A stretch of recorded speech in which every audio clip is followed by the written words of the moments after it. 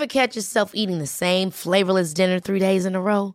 Dreaming of something better? Well, HelloFresh is your guilt-free dream come true, baby. It's me, Keke Palmer. Let's wake up those taste buds with hot, juicy pecan-crusted chicken or garlic butter shrimp scampi. Hello Fresh. Stop dreaming of all the delicious possibilities and dig in at HelloFresh.com. Let's get this dinner party started. Hey, it's Ryan Reynolds, and I'm here with Keith, co-star of my upcoming film, If, only in theaters May 17th. Do you want to tell people the big news?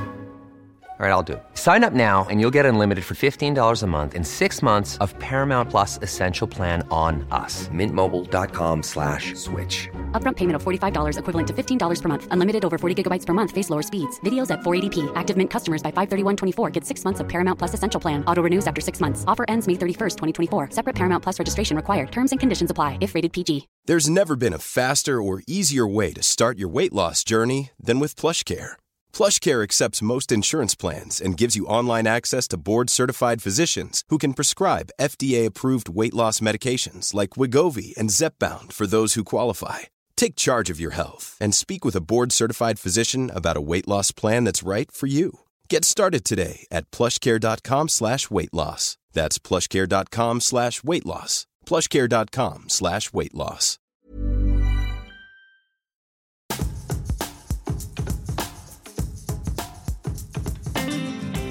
Hello and welcome to White Wine Questions. I'm the podcast that asks its guests 3 thought-provoking questions over 3 glasses of wine. And my guest this week is a doctor turned reality TV star, turned author, turned podcaster, turned YouTuber, and now government-appointed mental health ambassador. He's on a mission to make a genuine difference for the young people in the UK. Born in Carmarthen in Wales, he was working as an A&E doctor in University Hospital Lewisham in 2018 when the producers of Love Island found him on Bumble, a dating app, and asked him to apply for the show. Before you could say, I've got a text, he'd moved into the villa and remains one of the island's most memorable contestants. But despite his ever-growing profile and social media following, he went straight back to the NHS frontlines and juggled his media work alongside serving as an A&E doctor throughout the COVID-19 pandemic until last year when he finally made the difficult decision to press pause and focus on another huge development in his life. In 2021, following a huge amount of campaigning for young people's mental health following the tragic loss of his younger brother, he was personally appointed by the then Prime Minister to serve as the Youth Mental Health Ambassador to 10 Downing Street. And ever since, well, he's been working tirelessly to help a generation of young people better look after their mental health. So much so that he's written a brand new book. It's called A Better Day, Your Positive Mental Health Handbook, which is filled with practical techniques and tools to support children from the ages of 10 up. It's hugely valuable. Let's hear more about it. He was last on the show in 2019. Boy, oh boy, has a lot happened since then. Let's say hello to Dr. Alex George.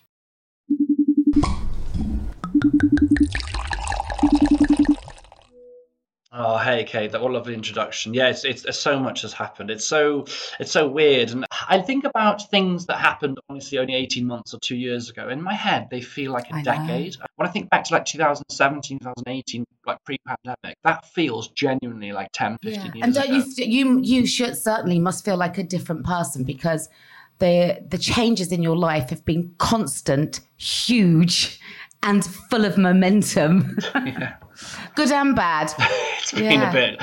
Yeah, I think that's the right way to put it. I think it is good and bad. It's been wild. I think we were talking about earlier on. I think it's been very odd thinking about my life before then to after then to going back to A&E to pre-pandemic to then this horrible thing that came and obviously in my life now. I mean, I don't work in A&E anymore. I stopped about a year ago to focus on the mental health work. But yeah, I mean, the more I do of it, the more I realise it's needed. The more that I realise it's needed, the more I feel that I need to do more. So it's a funny little cycle. I know. And actually, as this episode goes out, I'm going back to university as well to study a master's. So what? I'm back to school. Yeah, I'm doing public mental health master's at King's. So I'm literally back to school the rest of everyone. Are you really? Congratulations, Alex. I mean, you do like to like kind of, you do like to heap your plate, don't you? You are something of a workaholic. And actually, I must point out that the mental health ambassador role that you've taken on as a government advisor is unpaid. So I salute you for that because it's eating a lot of your time. And that's one of the reasons you had to step away from A&E. Yeah, thank you for saying that. I think sometimes people think that I'm like paid from the government. I actually wouldn't take a penny, even to the point where the only thing I could say I get from the role is a cup of coffee at Downing Street, which I think is probably fair. I think that's allowed, but I won't even travel and expenses and stuff, and even the degree I'm funding myself for me it really is a mission. I feel it that way. It's a mission, for my life. That I really want to do. It's personal for me. I want to do this and give it my best shot and feel happy with that. And I know it's a real privilege. I had to make that decision between A&E and the role because, quite frankly, there's no way I could do both because I couldn't afford to. It is a balancing act. And I think when you talked about heaping the plate, I think that's the thing that I'm trying to learn. I'm getting better at it, is balancing things because I don't want to burn out. I can't help the kids if I burn out. Well, herein lies the rub, right? You've got to practice what you preach. And you are close to burning the candle at both ends because you're quite right. The more you do, the more you realise is needed to be done. And we are dealing with a generation of young people, and I speak as the mother of a 14-year-old. And we were just talking before we hit the record button about maybe this year, these kids will get a full academic year because my son hasn't had a full academic year at secondary school yet. And that's the experience of so many. And we don't know what the hangover is from the pandemic in terms of their mental health because we're only just feeling it. But thankfully, we are alive to it in a way that probably no other generation ever has been. Would you agree? Yeah, and I think there's actually a lot of reasons to be optimistic. I mean, if you look at the numbers, there's a lot of reasons to be pessimistic. We've got 500,000 kids on the waiting list for mental health services. That's nearly 6 Wembley stadiums of kids who need help with their mental health. That's ones that are waiting for help, let alone the rest that actually are struggling. But there's an important but. I think the attention that mental health and in a positive sense, so mental illness, mental health, and mental well-being, there are distinct differences. The attention that those things are having now is greater than ever.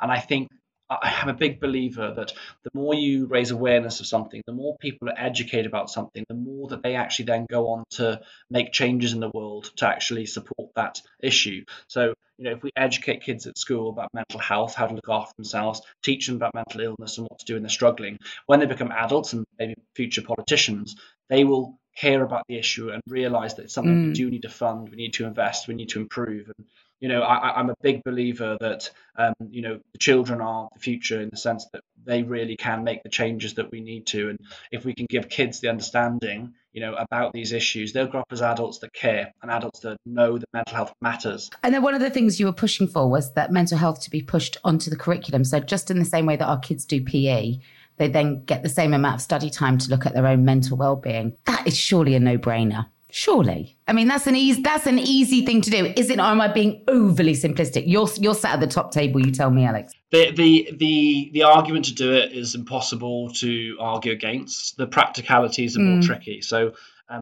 basically, I think there's very few teachers out there that would say they don't want to see more wellbeing teaching on the curriculum. They don't want to see their children, educated about mental health, supported, etc. The difficulty is you need to have resources and people power. You need to have enough staff to do it because what comes off the curriculum, what goes in, how do you create the time?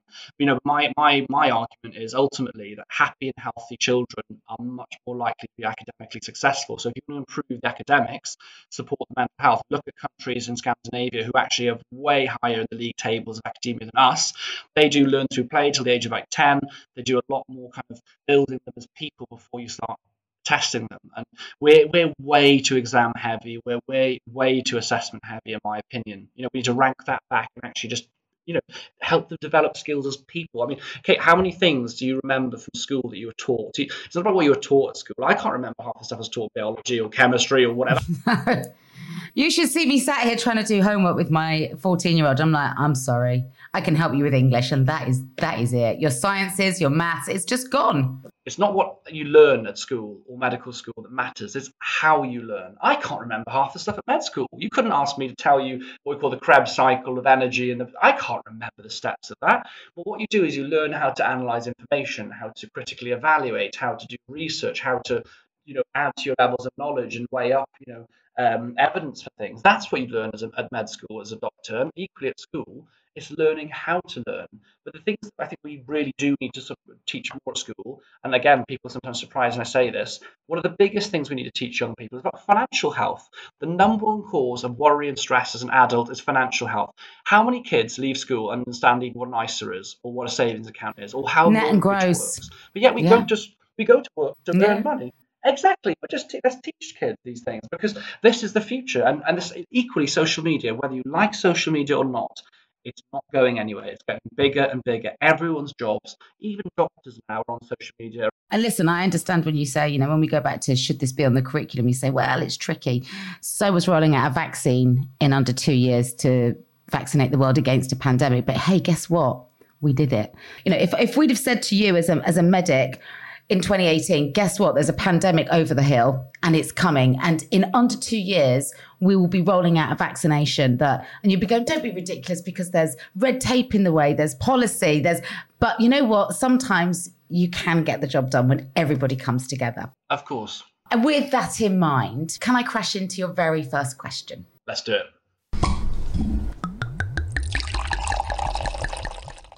As well as a brand new book and a new podcast, Stompcast, which is you walking and talking with guests, a brilliant way to just clear your mind and do a little bit of something for your mental health, as well as the Youth Mental Health Ambassador role for the government.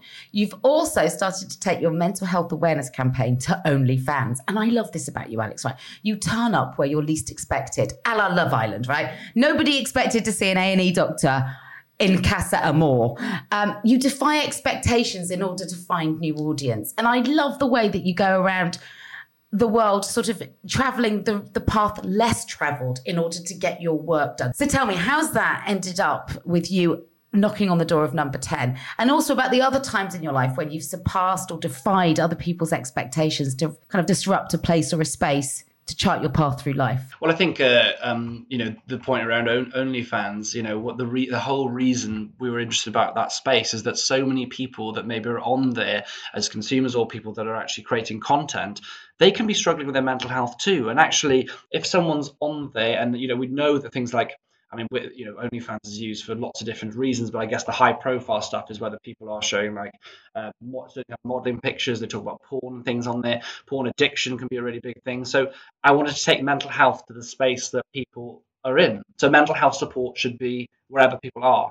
And there isn't really any support on there. So that was why I wanted to create content. Obviously, the content I was making was free to access, et cetera, et cetera. Yeah, you're not charging for this. People don't expect it there. No, this is the place that where, if you want to own your image, a lot of women, for example, have gone there, made a huge amount of money by serving out content that they feel they can charge for, but it's predominantly them in various states of undress, right? That's kind of what it's known for. I know it does lots of other stuff as well. So who came up with the idea to infiltrate OnlyFans, and what was the reaction? Because I can't imagine it was on anybody's sort of strategy or key path. I think it was it's one of those things like, well, why don't we do something different here? Why don't we look at this? I mean, some people are like, oh my gosh, and the typical reaction of, gosh, why is it going on there? But when people look at it, they go, actually, if you actually stop and think about it, it makes sense. And I'm never afraid to try. And I think in life, I'd like to think I fail a lot, right? I have a lot of things that go wrong and things that I don't get right, okay? But I would always like to think that when I look back on my life, I can always say I gave it my best shot. And I went for it. I wasn't afraid. And the same with number 10. I mean, look, I spent 6 or 7 months researching everything out there in terms of what support was available for mental health, what the issues, what the problems are. I spent a good few years actually working with charities and stuff before that anyway. And I thought, you know what? I'm just going to go for it. I'm going to start a campaign. I'm going to try and go and speak to the Prime Minister. I'm going to tell him what I think the problems are in this country. And it's a bit of a wild idea. You think there's no way this will happen. I launched the campaign the 2nd of January with a post on Instagram. And literally, I think 10 days later, I had number 10 Downing Street calling me, being like, let's have a meeting. And then the cabinet meetings, all this kind of stuff. And obviously, you never expect to go to number 10 and be like, right, you're going to be in this role. We want you to come and work with the charity sector, work with the NHS sector, work with the government sector and education, and look at what we can improve. You just don't think that's ever going to happen, do you? It's wild. It's wild. Your post would end up being put on the Prime Minister's desk, and he then decides to do something about it. I mean, just that very sentence that you just sort of, very casually flew out there of your mouth was like, so, I wanted to ask the Prime Minister to do more. And it's like that you do realise that's not normal, Alex, don't you? That's... I don't know.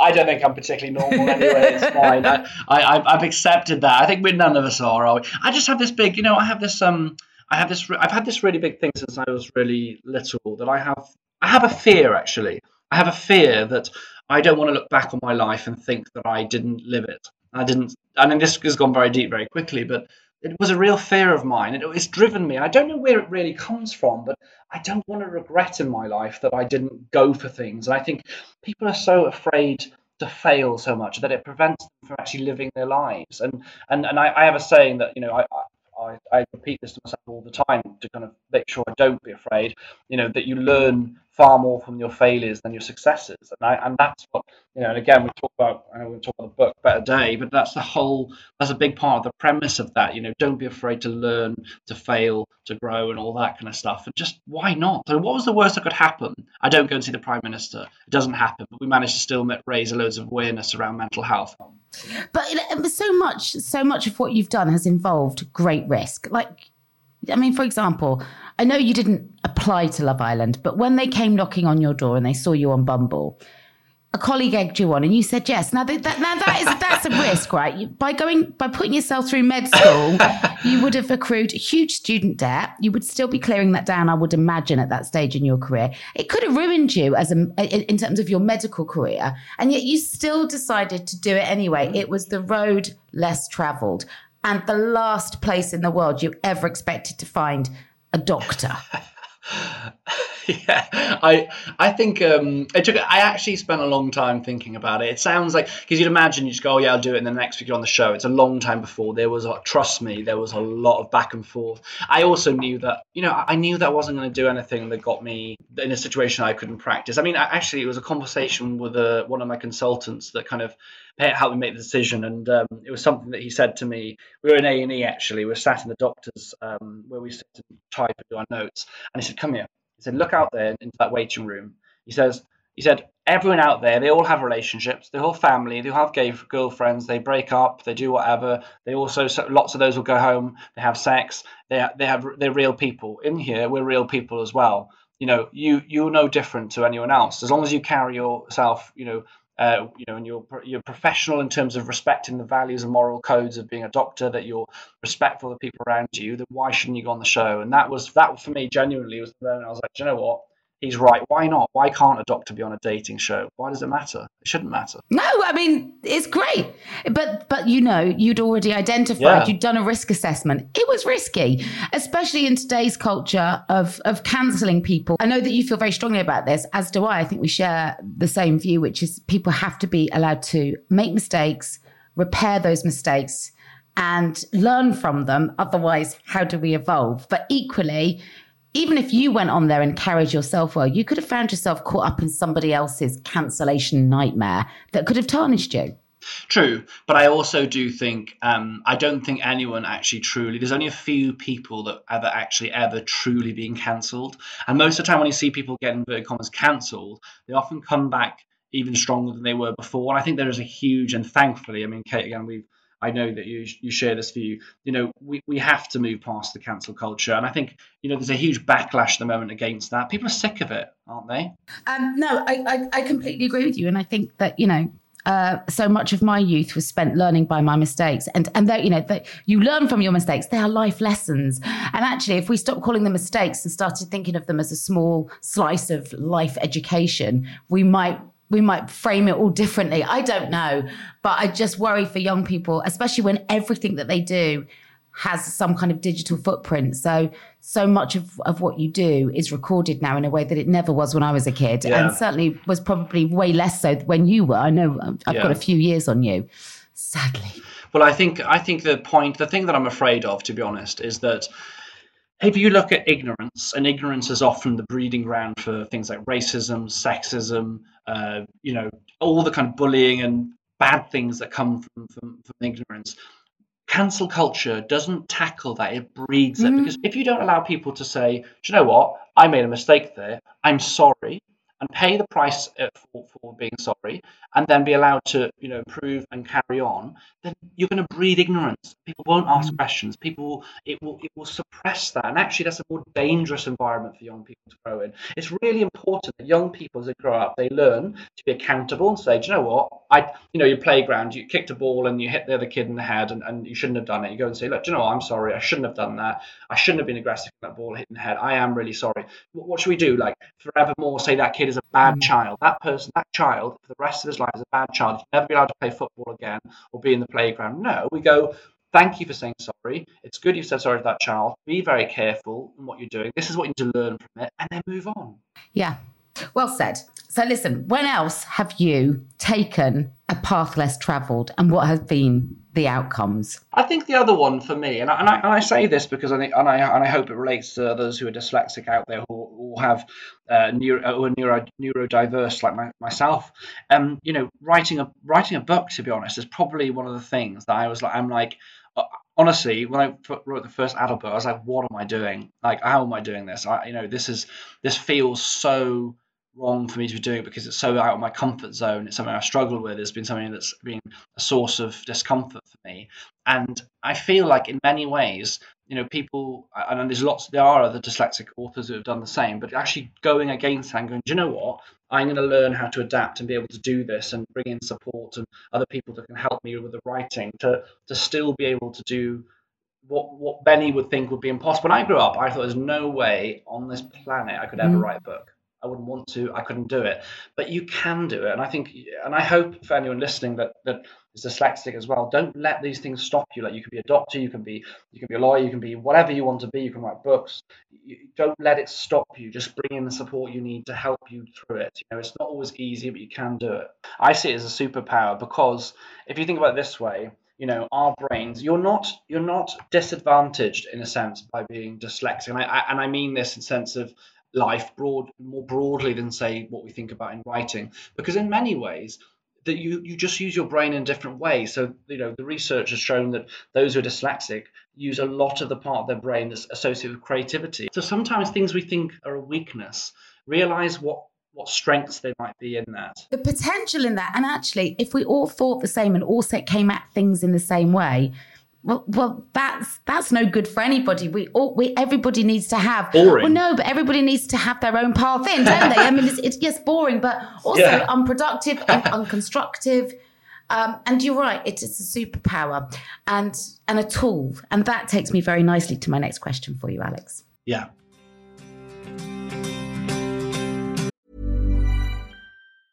Many of us have those stubborn pounds that seem impossible to lose, no matter how good we eat or how hard we work out. My solution is PlushCare. PlushCare is a leading telehealth provider with doctors who are there for you day and night to partner with you in your weight loss journey. They can prescribe FDA-approved weight loss medications like Wegovy and Zepbound for those who qualify.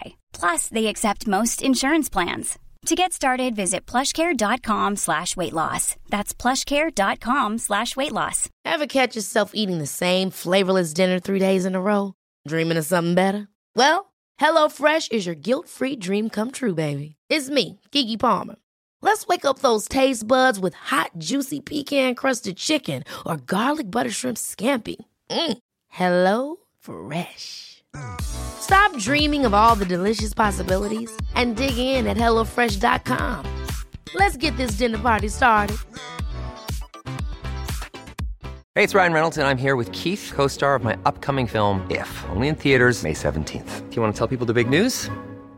All right, I'll do it. Sign up now and you'll get unlimited for $15 a month and 6 months of Paramount Plus Essential Plan on us. MintMobile.com/switch. Upfront payment of $45 equivalent to $15 per month. Unlimited over 40 gigabytes per month. Face lower speeds. Videos at 480p. Active Mint customers by 531.24 get 6 months of Paramount Plus Essential Plan. Auto renews after 6 months. Offer ends May 31st, 2024. Separate Paramount Plus registration required. Terms and conditions apply if rated PG.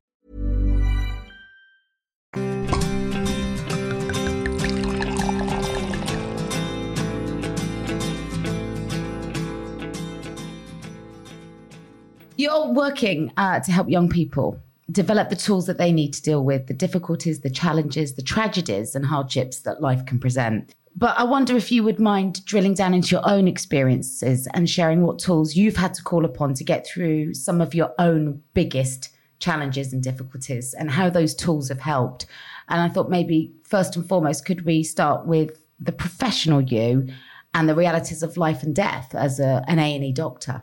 Yeah, I mean, I find it fascinating that as Brits, we're pretty bad at talking about death. We often avoid it. We pretend it doesn't happen. And I'm not trying to be negative here, but we all actually, I think I'm actually going to say it's a real positive, right? We all will die. Okay. And that means that the time that we have is special. It's finite. And that finite amount of time is beautiful. It makes moments that we have, whether that's a birth of a new child, whether that's something amazing you achieved, it makes it special because it's not infinite. We don't know how long we have. And I think that is the amazing thing about death and about life. I think in A&E, I mean, I obviously have been kind of literally brought, I guess my attention has been brought to death quite a lot, more so in the pandemic than ever. I think, the number of people we saw passing away, it was horrific. I think more what was difficult in the pandemic was the fact that we couldn't, when you're dying, the dream is to have, your family around you, your friends around you, to feel that sense of passing, to be a moment, the final moments, to be in some ways special of your life. And the pandemic robbed people of that. It robbed it. And it was not only robbed them in their passing, but look at what happened, for example, when my brother passed away, we were only allowed 12 people in the funeral. We all had to sit 2 meters apart. That I cannot explain how, I know a lot of people have shared the same experience, but how horrendous that is. I just found that really, really difficult because, I mean, you can't even fit main family members in the 12, to be honest, between like the uncles and there's people that had to stand outside who should have been in there. And, that stuff is really difficult. But, going back to the point around being an A&E doctor, you've got to learn to switch off. I mean, the biggest tool that I learned being a doctor and coping with it all is you've got to switch off. You've got to be able to come home and know that you did your best there, that that you really have tried to give that patient everything you could. And when you come home, you have to protect that time. And yeah, you do probably become a little bit blunted to things, but I think that's probably quite important because if I came home every night crying and destroyed by what I see in the daytime, I wouldn't be a very good doctor, and you wouldn't want me to be your doctor. You want me to be able to be measured, calm, and focused. You come out and you see one patient, and maybe it's a really difficult or really bad case. Maybe not just about death; it's just something that's really affected you. You've got to be able to go in and see the next patient. So there is an element of being able to kind of switch and be able to compartmentalize, but also remember when you need to talk. We've got better and better in the hospitals now, and we debrief a lot more. So, like, if it's a difficult case, we'll sit down with a consultant or other colleagues and just talk about what's happened. I think that's really important, like offloading what you've experienced. God, offloading and shared knowledge as well, But let me ask, if you're able to compartmentalize, and I really understand that. I have a brother and a niece who are both firefighters and they have to do the same. They see some awful things in a day's work or a night's work and then have to come home and function as part of a family. So you have coping mechanisms, but how do you manage your own grief when, for example, it's your brother who died way too young, way too soon, and who has lit something within you, this fire that you have to help prevent other young people taking the same course of action that he did? So how does Dr. Alex differ from Alex George? Well, I think, like my brother passing, and especially, as he took his own life, there's all sorts of complexities in that, and guilt and things, and anger and frustration that you naturally feel. I think it's been bringing in every tool that I possibly could, from stuff like simple stuff like nature, like from walking, to music, to creativity, to even stuff like medication. I take medication for anxiety. My anxiety levels have been much higher since the past. Therapy has been huge for me. The way I see it is that you've got all these tools, in your toolbox, right? And it's kind of like pieces of jigsaw in a puzzle. They all come together to make a bigger picture. And that's what I talk about. mental health, and by mental health that includes ill health, good health, and everything in between. When you're talking about maintaining your mental health, you are talking about using all the little things out there that are going to impact it, from your sleep to exercise, movement, topping up that cup with the things you enjoy, finding a passion and purpose, surrounding yourself with good people. And in many ways, when you get through hard times in life, those similar things are important. And when Cleo passed away, I remember in the weeks afterwards, I was genuinely just trying to get out of bed, have a shower, and walk outside. So going back to it really stripped me back there almost. Then I had to build back up. I need to bring in all those things in my routine again, slowly but surely. And in some ways, it made me really reflect on how important fundamental things are. Sleep is pretty damn important. If there's one thing you're going to do to improve your overall health, to live longer, to live happier, to live healthier. And the more that we learn how important these things are, and we start using them in the good times as well as the bad, I think the better our overall health will be. But again, education.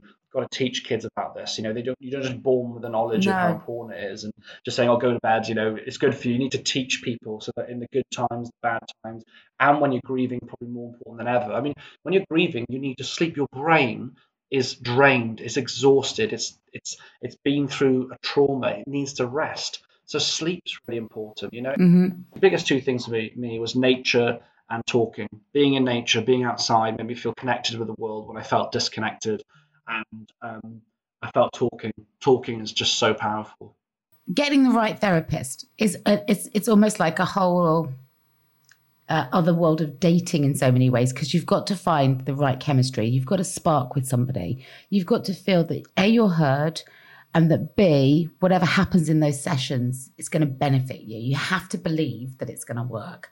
So I would always encourage young people that if you are going to find a talking therapy, and that therapist isn't quite right for you, don't give up. Don't say, "Oh, therapy's not for me." Just keep going, because it's a bit like dating. You're not gonna click with everybody. Would that be something that you would advocate? I cannot advocate more for that. I've had a few different therapists, and I kind of say to people, look, think of it as speed dating a little bit. You got to meet a few different people until you find the right person for you. And the other thing I would say as well, I'd add to this, is don't think that you're looking for a friend. No. Okay, there's an important distinction to make. You need to be with someone, a therapist that you feel comfortable and you have a connection with, to share and open up. But you also are there, it's important to remember you're there for therapy, so it needs to have a therapeutic effect. So sometimes people go with therapists and they really get on with them, but it doesn't actually help them break down the issues. There's a fine balance to find. So I would think about it that way. With no judgment. The lack of judgment's huge, isn't it? But someone that can actually genuinely help you work through things. And the important thing I say to people as well, I think what holds people back sometimes from going to therapists is there's two big things I'm told again and again by therapists actually. Firstly is people always say, "I don't know if I'm bad enough. Am I unwell enough? Am I bad enough to deserve therapy?" Right? I actually genuinely believe, and this is a privilege, I say this and I'm very well aware that this would be a privilege, but I believe everyone should have therapy sessions, because every single person could benefit from thinking a little bit about how they think, how they process, and how they deal with things, So therapy, I think, would be brilliant for everyone to experience. So there's no such thing as not being bad enough for therapy. No one is not bad enough or too good or whatever. It's brilliant. And the second point that I'd say that they say about therapy is people often think that they're going to be like dissected, judged and pulled apart. Really, what you get back is what you put in, and only you control what you put into it. So if you want to take it slow and it takes 3 sessions to talk about something, or you go back and forth, you lean in, you lean out kind of thing, that's fine. Or you might be someone that opens up really quickly, but you're not going to be like any good therapist will not be picking you apart. That's just really not what therapist is designed to do. So give it a try. If it doesn't work out, exactly as said Kate, same with doctors, same with GPs. If it's not working out and the professional relationship that you developed, that kind of doctor-patient relationship or the therapist and person relationship that you develop, then if that doesn't work, then find someone else. Don't give up, because it can be fun. If you find that right therapist, it can change your life. It really can. And, some people listening who maybe are a little bit cynical around how to better support your mental health might think, oh, right, so nature, sleep and speak to a therapist. Well, genius, but actually Yeah, because it does sound like, oh, really? Never thought of that. But actually, it's not until you're low and you take yourself out for a walk and you breathe, right? You breathe, you try to clear your head. Or you are then in therapy and you take what you've discussed in that session out on a walk with your head and you start to process it. You start to understand the value of those things and you wrap a good night's sleep around that. And you're up and running. You're on your way to a better you. And it does sound so simple, like walk, talk, sleep. Yeah. I mean, what's fascinating, and I think it's very interesting, is the kind of skill, I guess, or the thing that we all need to work on is actually applicating those things and sticking to those things. So much of the book, Better Day for Young Kids, is like, okay, it's clearly good for you not to be on social media too long, or it can be damaging, right? But how do we manage our screen time? How do we practically actually protect ourselves? It's a very different story from knowing it's good. We might say, okay, being in nature of course that's good for you. Okay, so how much time do you spend each week in nature? When do you actually go outside? How many hours do you actually spend sitting inside on your phones? In reality, if you ask those people who maybe doubt the benefits or why this is important as a conversation, if you ask them the questions, I bet you quite often you'll find out they spend 4 hours in the screen time. They're glued to their laptops. They don't spend a lot of time in nature. They don't actually do enough stuff to kind of feed their own passion, their purpose. You know, there's so much I think that we could all learn about going back to the basics. And I think that's not a negative. It's a good thing. Fundamentally, the most important thing that we all need is a purpose in life. Humans must have a purpose. Nietzsche, the psychologist, coined the kind of phrase, I guess, that he who has a why to live for can bear almost any how. And I think he was absolutely right for that. But in a positive sense, purpose is vital. The rest of well-being means nothing if you don't feel you have a purpose, a why to get up in the morning. So having purpose. Then I think top of the list is sleep. If you sleep well, you'll be more productive next day. You'll feel better in your mood. You'll make better food choices. You'll exercise more. Movement. Exercise can be a dangerous word because exercise, I think, is exclusional of all fantastic forms of movement. So move a bit. Have decent relationships. Surround yourself with good people. Generally eat a coloured and varied diet, of food and things. If you can tick those general boxes, I think you are well on the way to actually having as happy or fulfilled life that you can. But it isn't always easy. It sounds easy, but putting into practice is where the skill comes in. I think that's where the discipline comes in as well. Making time each day to move, to walk, making time for your passions, making time for spending time with people that you care about, nurturing relationships. You have to nurture relationships. You do. You absolutely do. It's investment, isn't it? Talk to me about when you said that, with the passing of your brother, you were stripped back to the very basic core of who you are. And I think that when you're in that kind of traumatic grief, because it's traumatic in as much as he was way too young there was no expectation around him not being here any longer. You become almost a husk of yourself, don't you? And you have to start slowly bolting yourself back together. So using all of what we've just discussed, in what order of importance did you start to apply all of those tools? Do you know what, honestly, first few days afterwards, for days I couldn't eat, I couldn't sleep, I couldn't think of anything. I just felt a shell, I think is a good way of putting it. And, when it came to rebuilding, it literally, for me, and people who have experienced severe depression, I'm sure can relate, literally going and brushing your teeth is a start. Physically eating a meal is a start. Showering, wearing clean clothes, those were the fundamental bit. And it sounds people like, oh, seriously? But no, that was a mountain to climb those first few weeks. And then I got to the point where I could dress and I could do that stuff. Right now, I'm going to walk outside. I go outside. I'm going to walk to the end of the road. And then the next day is going to outside a shop. But then eventually I got the courage to get into the shop. And you're building small steps. And it's no good no one goes, right, do you know what? I'm going to run a marathon tomorrow. You quickly find out you can't just run the marathon. You've got to build yourself up. And what grief does is it knocks you back to the point where you forget how to walk almost. And you've got to build yourself up into getting out of bed, walking, slowly jogging, then building up the miles. Eventually you do that marathon. That marathon you could imagine as life, I guess, and getting back to life. And I think, any time something like that happens in your life, you have to go back to basics. Don't expect too much of yourself. you can't go through things that are difficult and traumatic and expect your brain and your body just go, oh, do you know what then? That's fine. Let's just get on with it tomorrow. And if you do try and do that, you're in a surefire way to burning out. And that's no fun thing. No. You're also very mindful in those moments, I'm sure, of being there as a son, as a support to your parents who were going through their own unspeakable difficulties. How do you do that? Yeah, I mean, I think, a big part of the reason that I survived all of that is that I had a responsibility to my parents, and I think I was acutely aware. Purpose. I was acutely aware. Yeah, I mean, literally, my purpose in those, particularly first few weeks, was to keep my parents going. They were like children, in the sense that they were taken back to being like children in terms of their emotional state or whatever. And my brother Elliot as well, was my middle brother, so my younger brother. So really my job was to keep them going as a family and to pull them together. And that was my job. And I mean that quite literally. I used to take my mum out in the car, and we'd drive for 2 or 3 hours with that music on so that she could kind of have a space to be upset in, to talk and talk and talk and talk. And I was trying to rationalize a lot of her thoughts and guilt.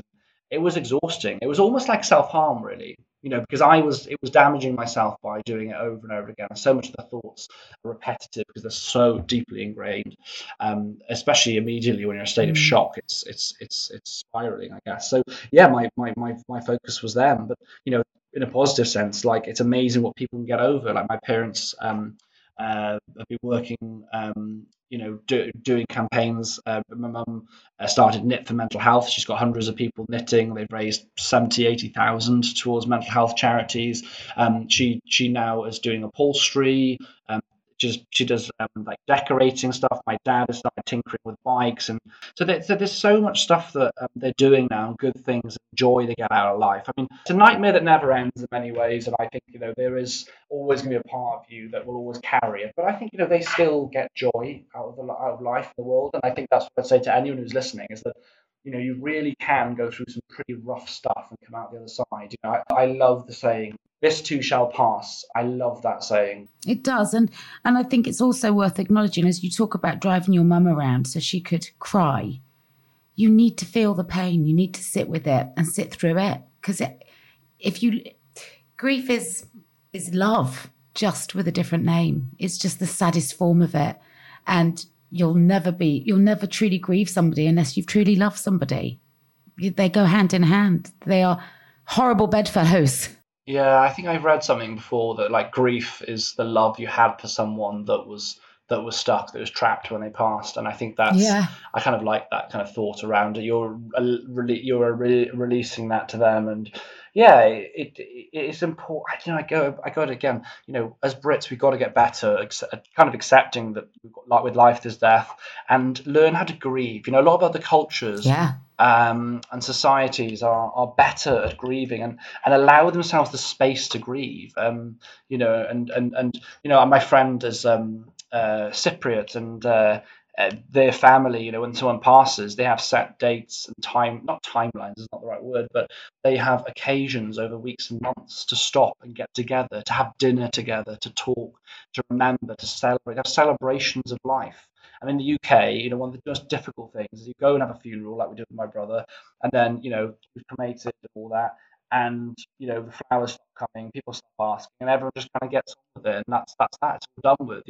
It feels like there's not often an opportunity to convene other than the anniversary of their death, and I think we just need to do a bit better at that. We do try, actually, as a family. My dad still struggles quite a bit, but we do try and talk about him. Yeah. Because often you can become really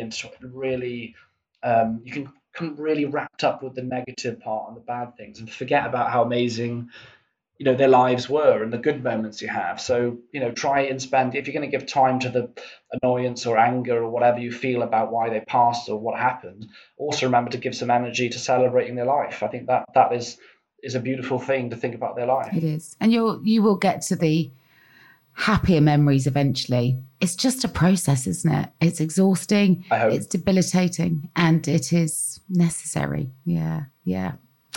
Okay, my last question, Alex. Thank you for being so open with me.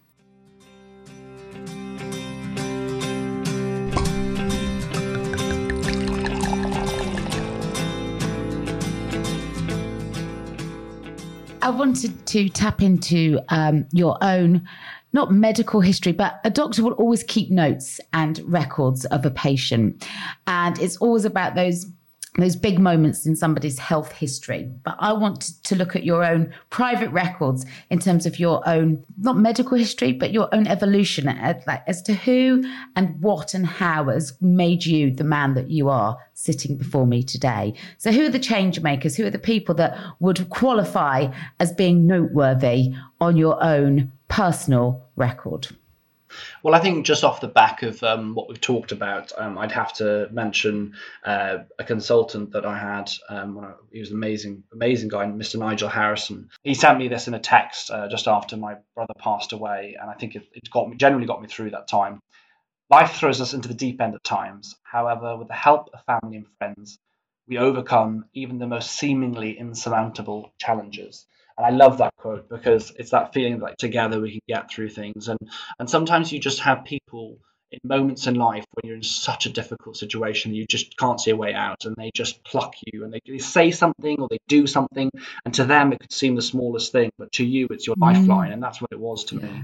So thank you, Mr. Nigel Harrison, I would say. But one of the biggest things I'm really grateful for, which was awful at the time, was when I was younger, I applied to medical school. And when you apply to medical school, you've got to go through all the interviews, you've got to do separate exams, that then give you these ridiculous grades you have to get. And when it came to results day, I missed out from A grade in chemistry by 2 marks because my course was downgraded, and I missed out on the A. And the Liverpool Medical School said, no, sorry, you missed the grades. 2 marks away. And my head teacher, Mrs. Griffiths, rung the sub-dean or whatever, or deputy dean or whatever you call them, and said, listen to me, Alex, if you have Alex there, he will be the best pupil that you'll have in this cohort. I can assure you. Forget these 2 marks, he will be the best doctor. And they didn't let me in. But she said to me, don't give up. You've got something. You really have in this. You need to go again. And it was brilliant because I experienced real failure and real disappointment and had to go through the process of picking myself up, sorting the grades out, reapplying, doing interviews again, waiting for the results. And then eventually a year later, I got the place and I went. And I valued that place at med school, I think, more than almost anyone that was there. And you know what? I graduated with a distinction. There was only a handful of people that got distinction. And it was it was a fantastic lesson. And that failure taught me so much. It made me resilient. It gave me a sense of self-belief. Yeah. It's like, do you know what? Even if I miss out and I do things wrong, I can still achieve. You can fail and be the top. And I think that for me was something. There's something really powerful in that. It was the first time that I had a real slap back, being like, oh my gosh, this is sore. And it was sore. I remember my mum was crying, my grandmother was crying, everyone was crying. Everyone was so disappointed. The head teacher was crying. It was a really tough time. But that tough time led to everything else. So for me, Mrs. Griffiths, backing me and pulling me up and going, do you know what? You've got this. You can do this, and it's worth you going again. Don't give up. How grateful am I now? Absolutely. And we all need those cheerleaders in life, don't we? Yeah, we do. I mean, it's especially when often we are our own worst critics. We bully ourselves incessantly in our own minds. Certainly I have over the years. So sometimes you need to ask, do you know, Alex, stop telling yourself you can't do this. You can do this. Not only you can, you will do it. You'll make it. We're so hungry for the quick wins that we forget that sometimes the marathon is far more rewarding than the sprint.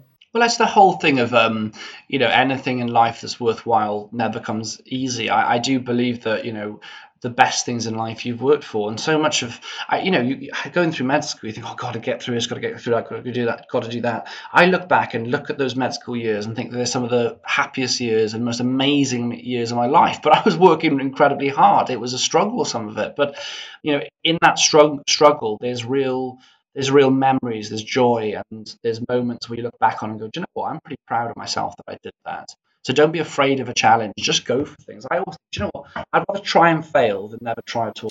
Well, you've certainly done that. I mean, let's talk about the person that made the call, that found you on Bumble, that thought, oh, he'd be good, a hot doctor on the on Love Island 2018. But actually, that person has been a bit of a change maker for you, because It's enabled you to be a doctor with probably one of the largest surgeries in Britain in terms of your platform and audience. Absolutely. Nikita, it was a producer at ITV, and she found me as she was casting. And yeah, I mean, in fact, probably as arguably my biggest moment where someone has done that. And I guess how different would life be had she not messaged, or had I not seen the message, or had I not replied, or I said no? There's so many. If you actually start thinking about it, it's kind of crazy how many possibilities, how many opportunities there were.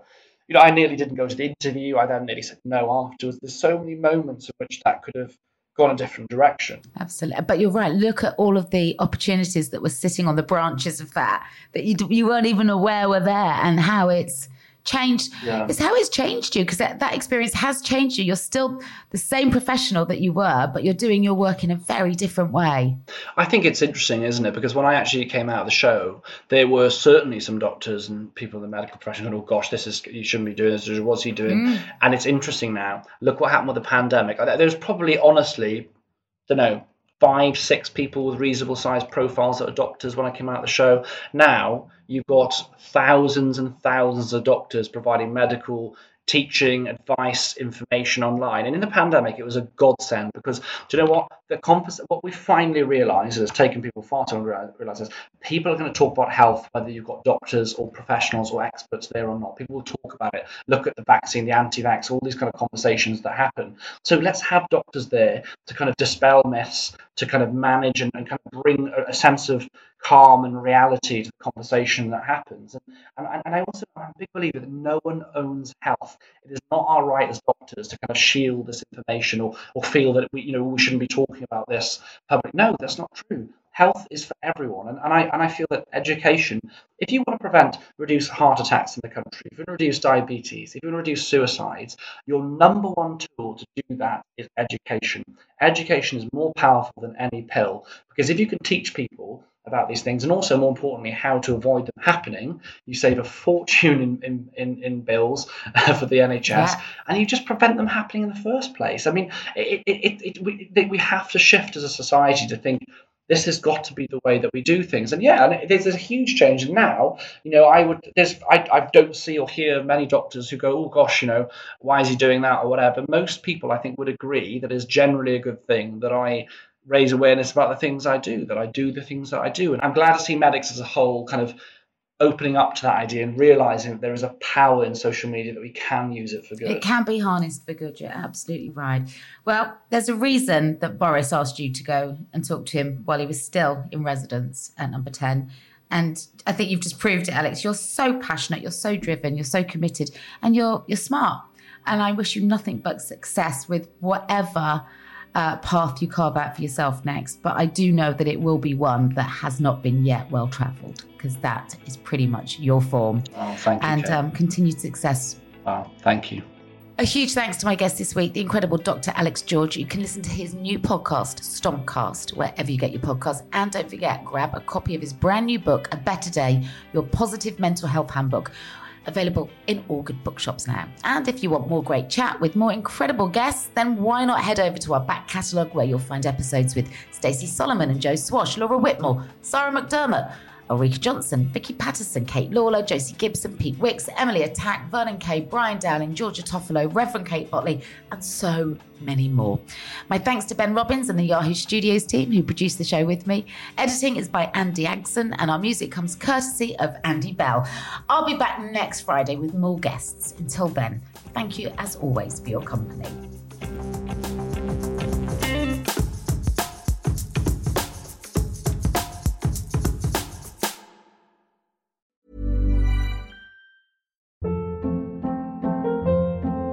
Hold up. What was that? Boring. No flavor. That was as bad as those leftovers you ate all week. Keke Palmer here. And it's time to say hello to something fresh and guilt-free. Hello Fresh. Jazz up dinner with pecan-crusted chicken or garlic butter shrimp scampi. Now that's music to my mouth. Hello Fresh. Let's get this dinner party started. Discover all the delicious possibilities at HelloFresh.com.